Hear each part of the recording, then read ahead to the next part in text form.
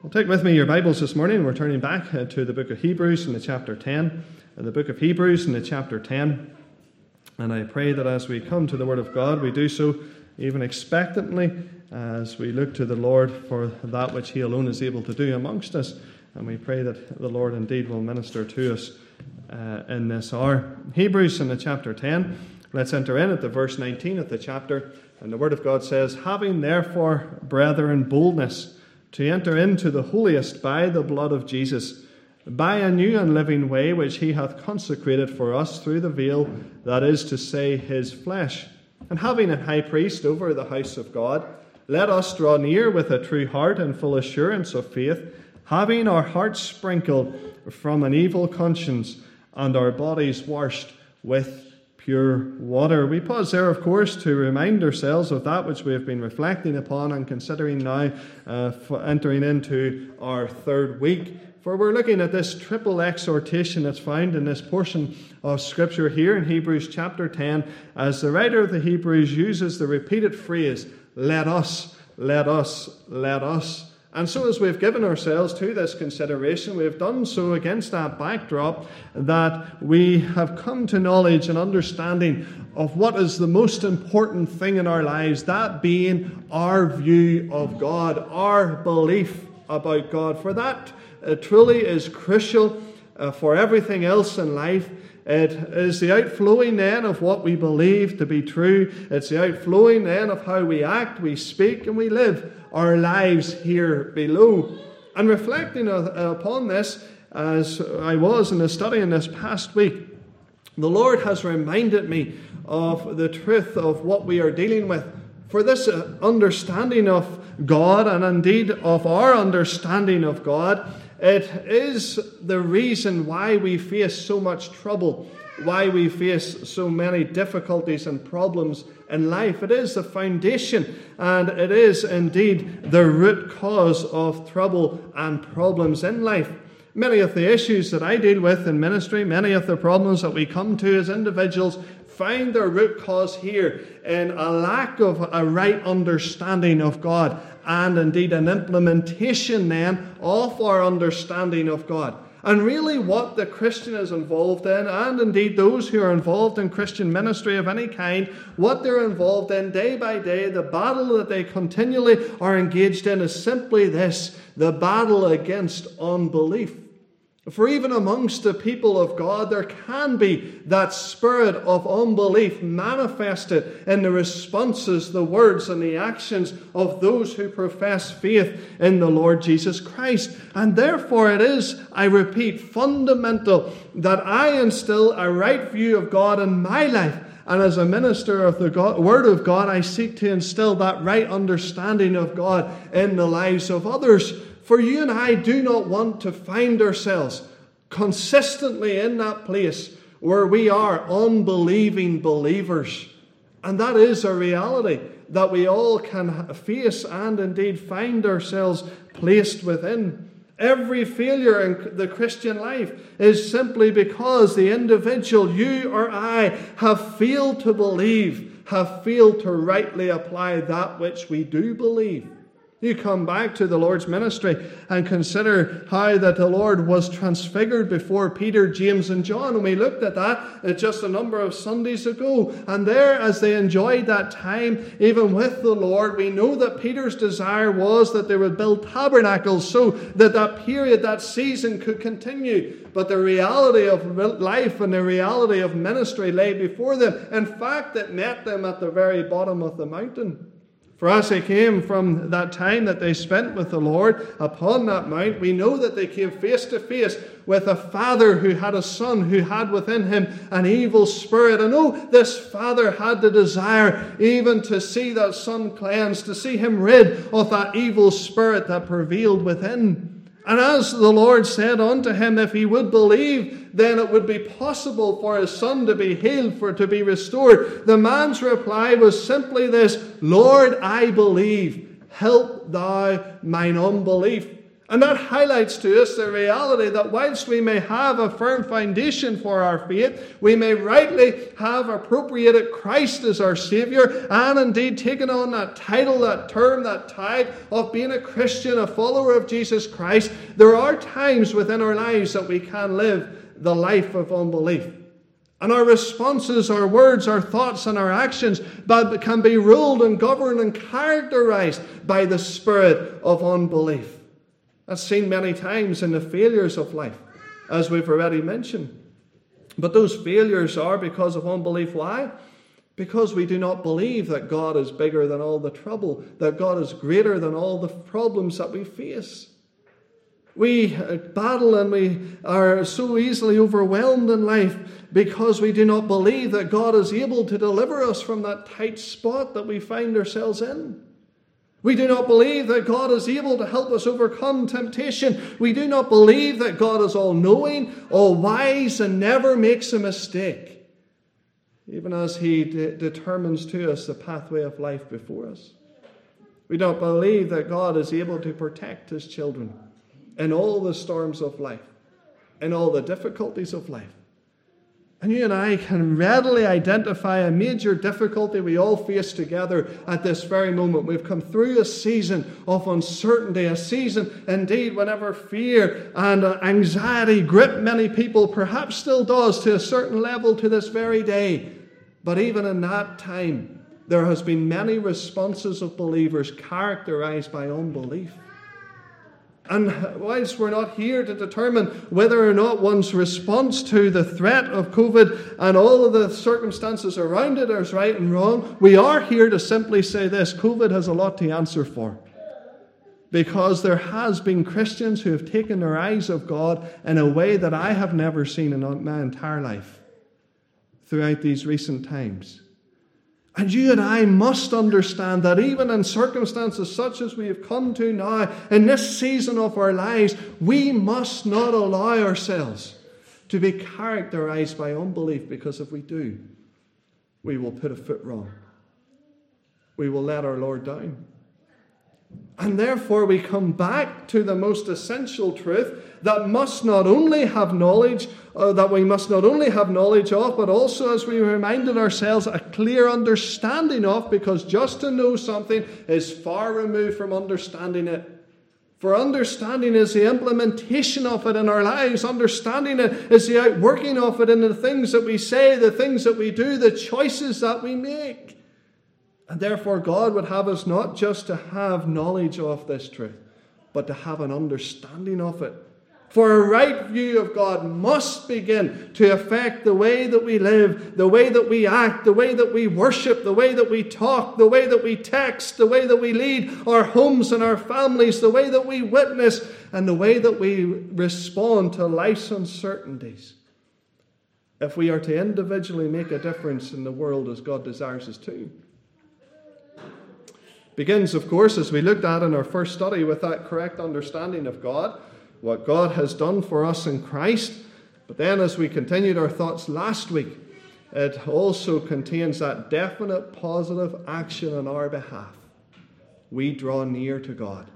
And that's where we left off in verse 22. Let us draw near with a true heart and full assurance of faith. God here is reminding us that the positive action that must be demonstrated in our lives, if we have that right view of God, and if we have not only the knowledge of the right view of God, but the understanding of it, that ability to respond and react, then we ourselves must draw near. We've said it many times from this platform, and we'll say it again. But you and I are as close to God as we desire to be.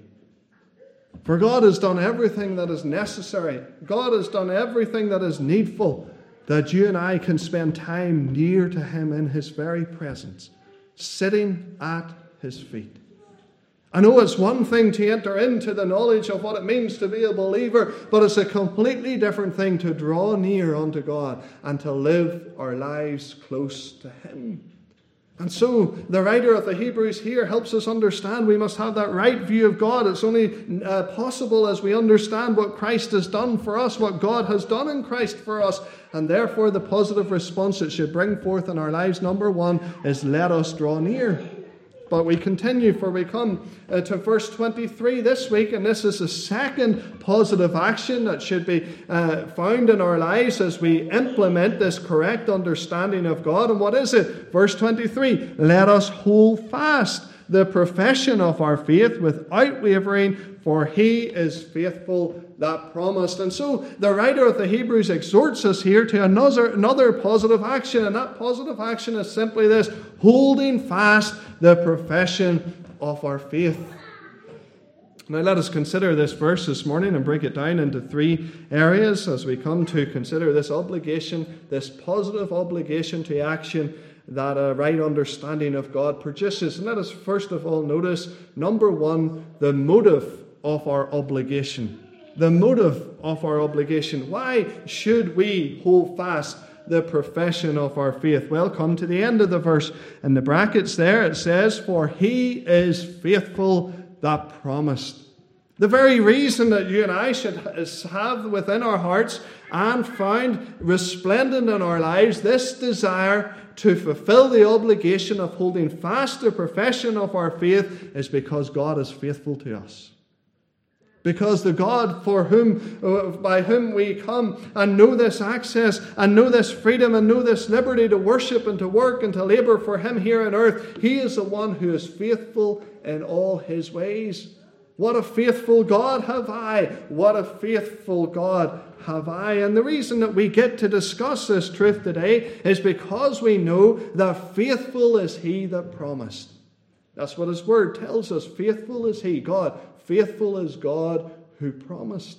And God is dedicated to this truth of being faithful and being committed fully and wholly to his people. There's never been a time in our lives whenever we can trace the unfaithfulness of God for it's not to be found. There's never been a time recorded in the history of the church, the history indeed of the nation of Israel prior to the establishment of the church, where God has been found to be unfaithful to those who claimed him as their God, to those that he even chose and called to be his children. And so we gather here this morning and we come even to our worship and we come with this knowledge, do we not, that even in this past week, even in this past number of months that we have traveled through, God has been faithful and will continue to be so. The very first introduction we have to God in the Word of God tells us there in the book of Genesis that we have a God who has a desire to personally know mankind. We see it, of course, as he comes to spend that time in communion with Adam in the Garden of Eden in the cool of the day.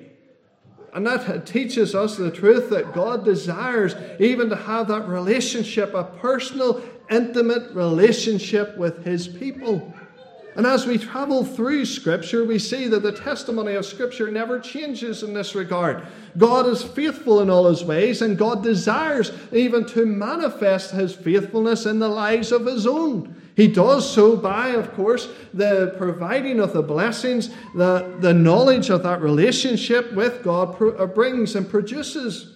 Come to the life of Abraham, and we see how God was faithful. God was faithful even to bring him out of the land of Ur of the Chaldees, to lead him even forward in a plain path, and indeed to bless him and to bring much benefit into his life as the years and as the days progressed. We saw that as God promised to give him a seed, to give him even that understanding that a people would come for him, that even though Sarah was old of age, yet she brought forth that promised child. God was faithful.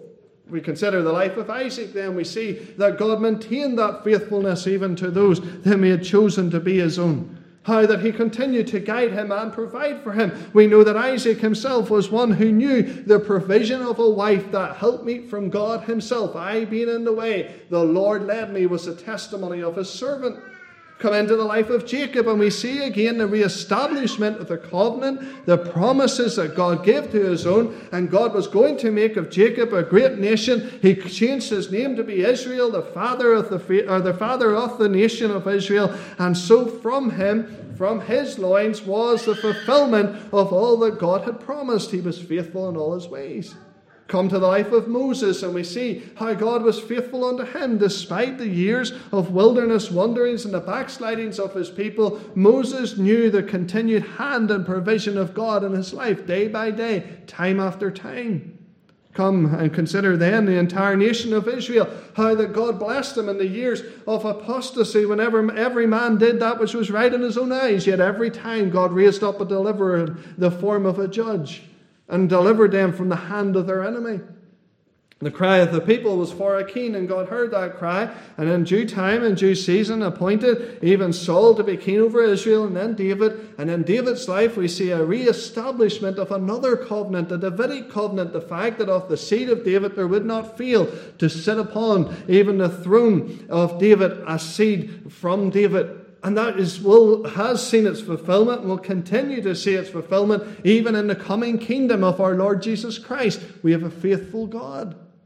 You come right through the Old Testament then, and we come to the days whenever the Israelites transgressed and God brought that judgment upon them. And we've looked at in the book of Lamentations already in our previous studies on Sundays mornings how that God is described as being faithful.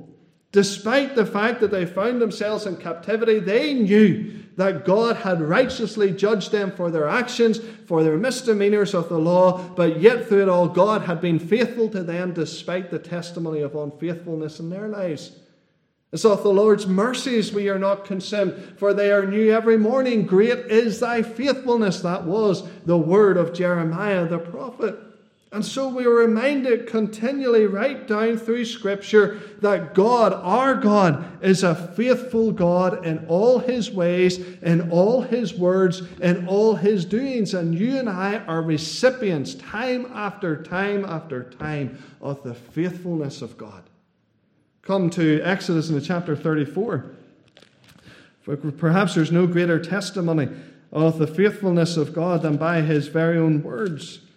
For as he appears unto Moses for that second time in Mount Sinai, as the law is given the second time, after the first time, of course, we know that the tablets of stone were broken over the false idol, the golden calf, that Aaron and the other Israelites had made in the absence of Moses, and therefore there was this need for the second inscription to be given. But come down to verse number 5, and it tells us, the Lord descended in the cloud and stood with him there and proclaimed the name of the Lord. And the Lord passed by before him and proclaimed, the Lord God, merciful and gracious, long-suffering and abundant in goodness and truth.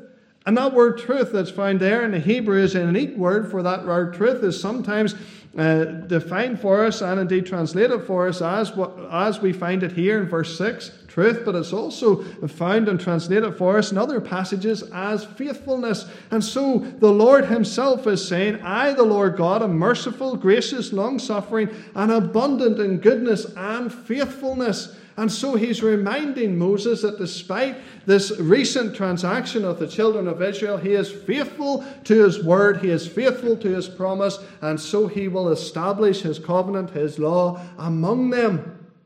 And so we come this morning and we answer this exhortation that's given to us, this second of the three exhortations. Let us hold fast. And why should we answer it? Why should that positive action of holding fast the profession of our faith be the testimony of our lives? Because God is faithful. For faithful is he that promised. Hudson Taylor wrote in his journal as he contemplated even the great need of the China Inland Mission that he himself had established. And yes, there were many who had responded to the call. There were many who were either making their way to China or indeed found themselves in China in response to how the Lord moved in their lives. And he himself felt that great burden upon his life, that great burden even upon his heart for their needs and indeed for their safety. And he himself carried that burden, and he carried it day by day. And yes, the weight of it was heavy, for he was a leader. He was the establisher of this movement. He was the establisher of this mission effort. But nevertheless, as he contemplated even the God who had called him to serve, who had led him even then to call others to serve, he noted these words and said, our Heavenly Father is a very experienced one.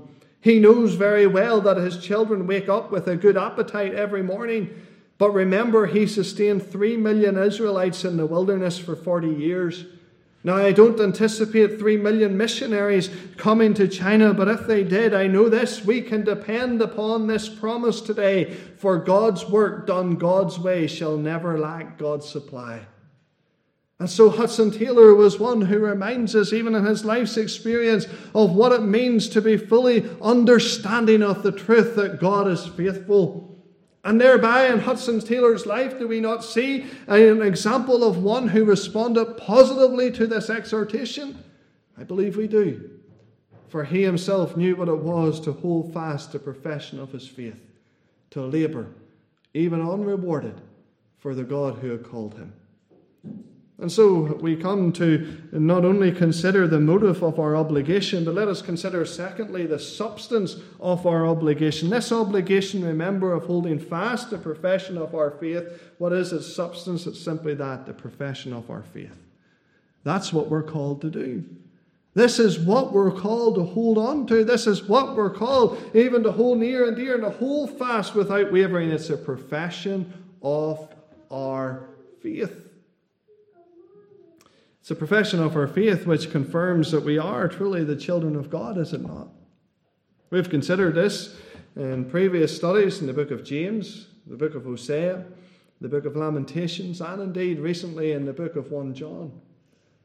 And I trust that as we come to consider this afresh, that we are picking up what God is putting down for us. For this is a reoccurring theme that God is bringing us back to as a fellowship in the Word of God, that we cannot claim to be the people of God simply by the words of our mouth, but it must also be the manifestation of the work of our hands. By their fruits ye shall know them. Faith without works is dead. Indeed, if ye are my disciples, then you will keep my commandments. All truths that we have dealt with in previous studies, God is reminding us here once again, this must be real. It must be found in our lives if we are to be true to our profession of faith in the Lord Jesus Christ. And the summation of our Christ-likeness is never in what we say. It's always in what we do.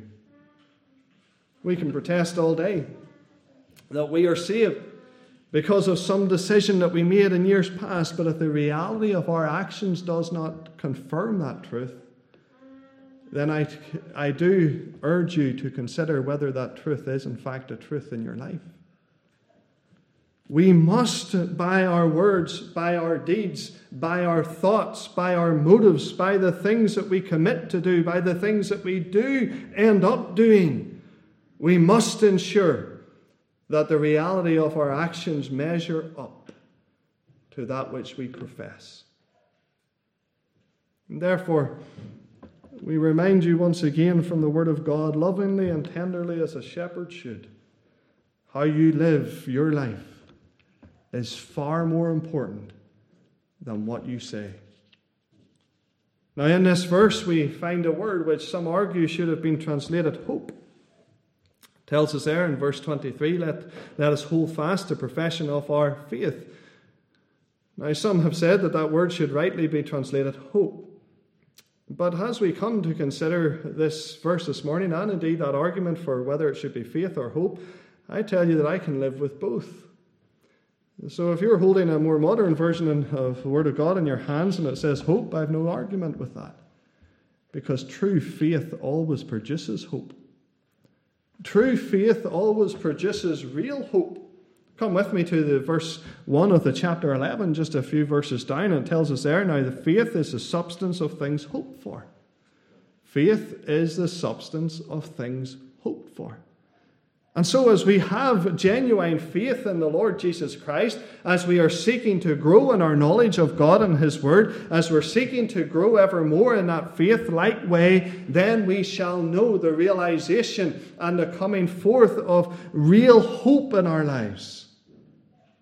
The evidence of things not seen. This, in verse 1 of chapter 11, is faith described.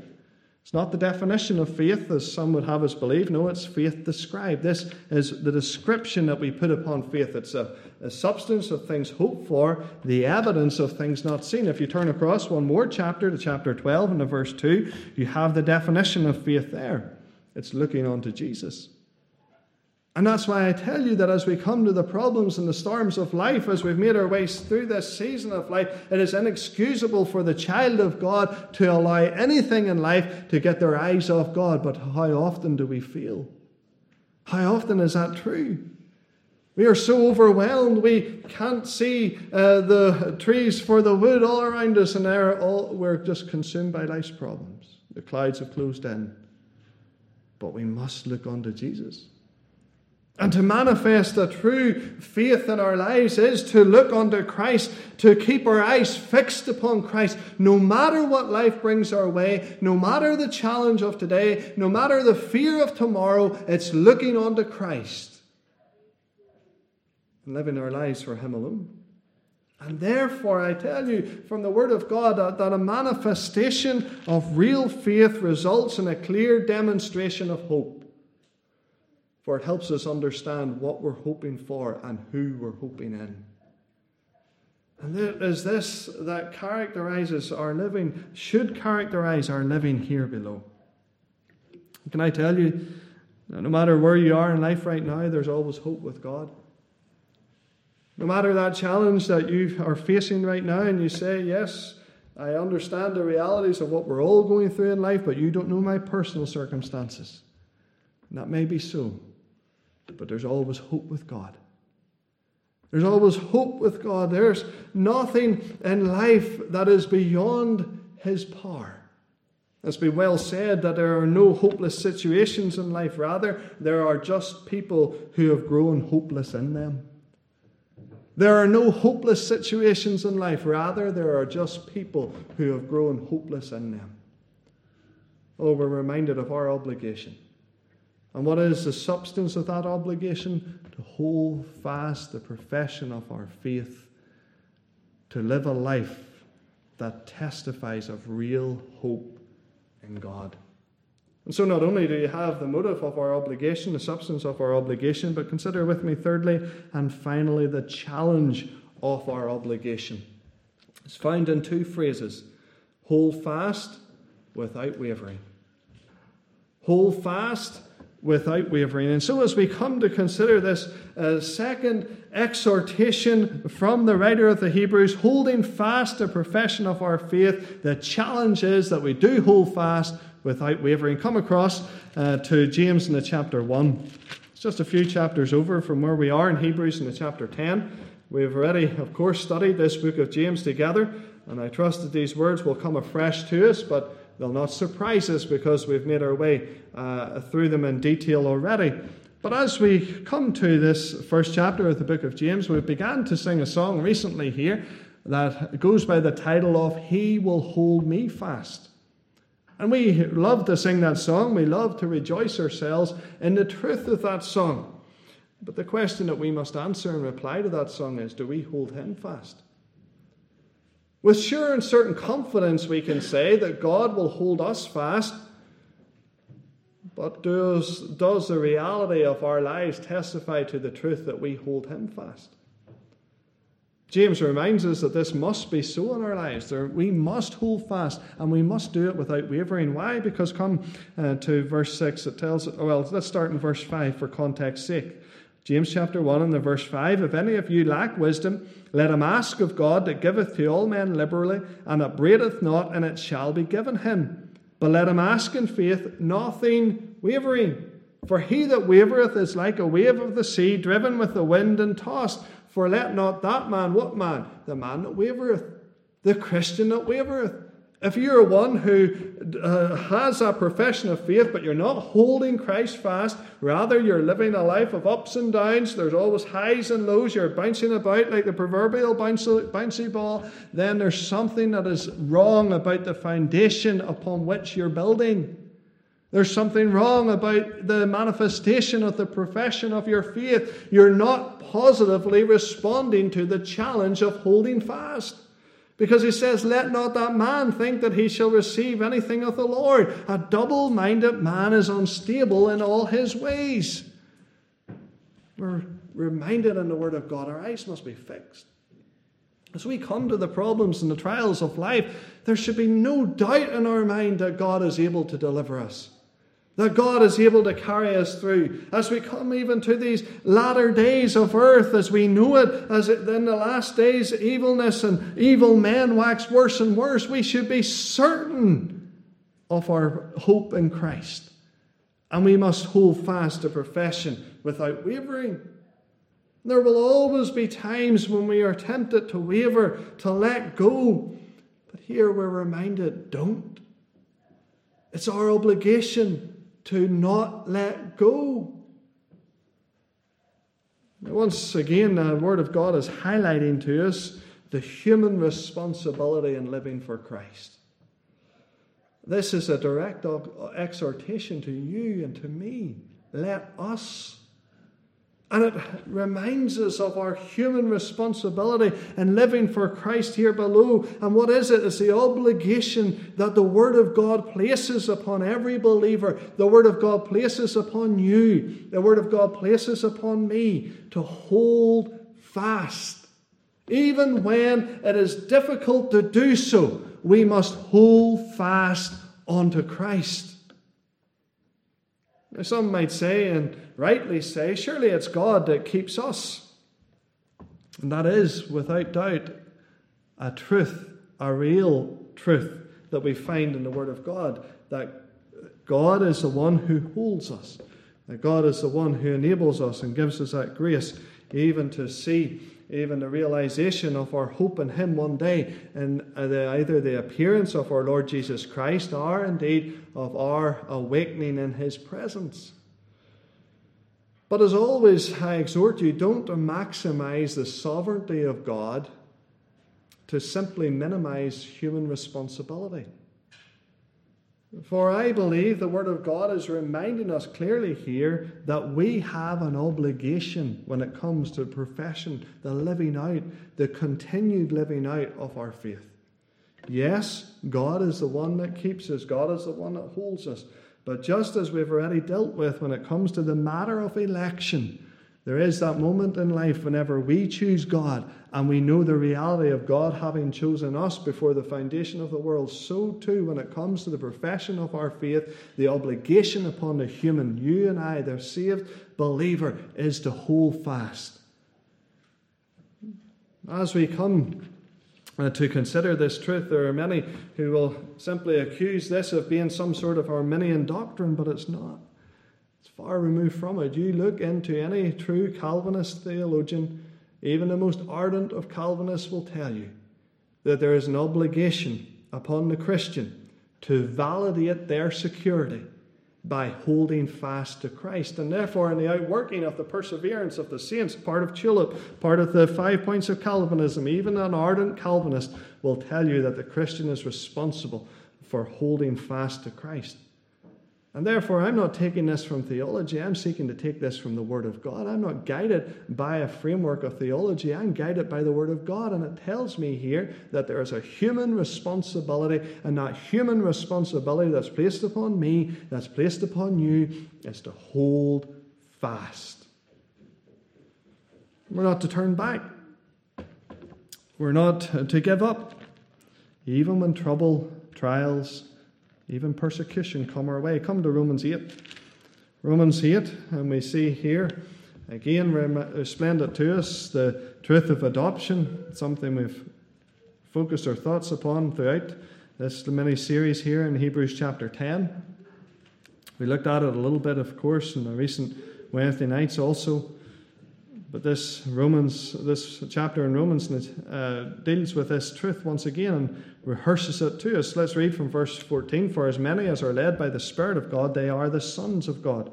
Ye have not received the spirit of bondage again to fear, but ye have received the Spirit of adoption, whereby we cry, Abba, Father. The Spirit itself beareth witness with our spirit that we are the children of God. And if children and heirs, heirs of God, joint heirs with Christ, if so be that we suffer with him, that we be also glorified together. Yes, suffering, trials, troubles are going to come in life. But continue on in verse 18. I reckon this is why we shouldn't give up.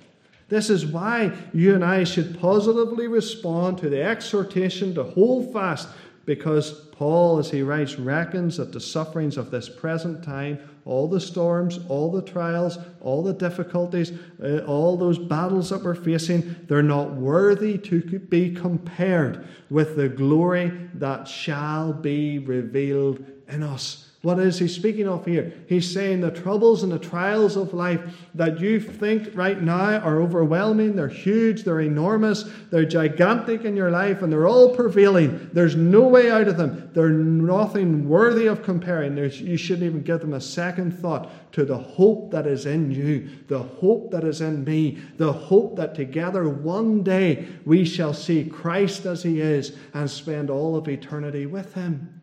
And I'm not seeking to minimize your pain, and I'm not seeking to minimize your problems, and I'm not seeking to make little of the difficulties that you face, but I am seeking to remind you that through it all, God is reminding us, keep our eyes on him, lift them off our circumstances and keep them focused on him, and don't allow the trials and the troubles of life to weigh us down, to get us down, to make us to fall, but rather allow the word of God to help us overcome, knowing that one day the glory of God shall be manifested, shall be revealed in us. Oh, what a day. Well, Paul knew what it was to see many turn even from the path that they'd set out upon. And so he writes to the church at Rome and he reminds them that there's a better day coming. For what it's worth, I do believe without a shadow of a doubt in my mind, I'm not making it at all something that you have to believe, but I believe without a shadow of a doubt in my mind that Paul is also the writer of the Hebrews. And that's why I believe that he writes these things, let us hold fast. Why? Because he's seen so many travel the Christian road so far and then turn back. He writes those sad words, does he not? Demas hath forsaken me, having loved this present world. And he notes, of course, others who stood with him, but then he came to the problem, he came to the moment in life, and nobody stood with him save the Lord. And therefore, as he writes, I believe, being Paul, the writer of this, but nevertheless, as God leads whoever humanly penned these words, God is reminding us, hold fast. Don't give up. Don't turn back. For one day, we shall stand before him and rejoice in the inheritance that he has given to us in Christ.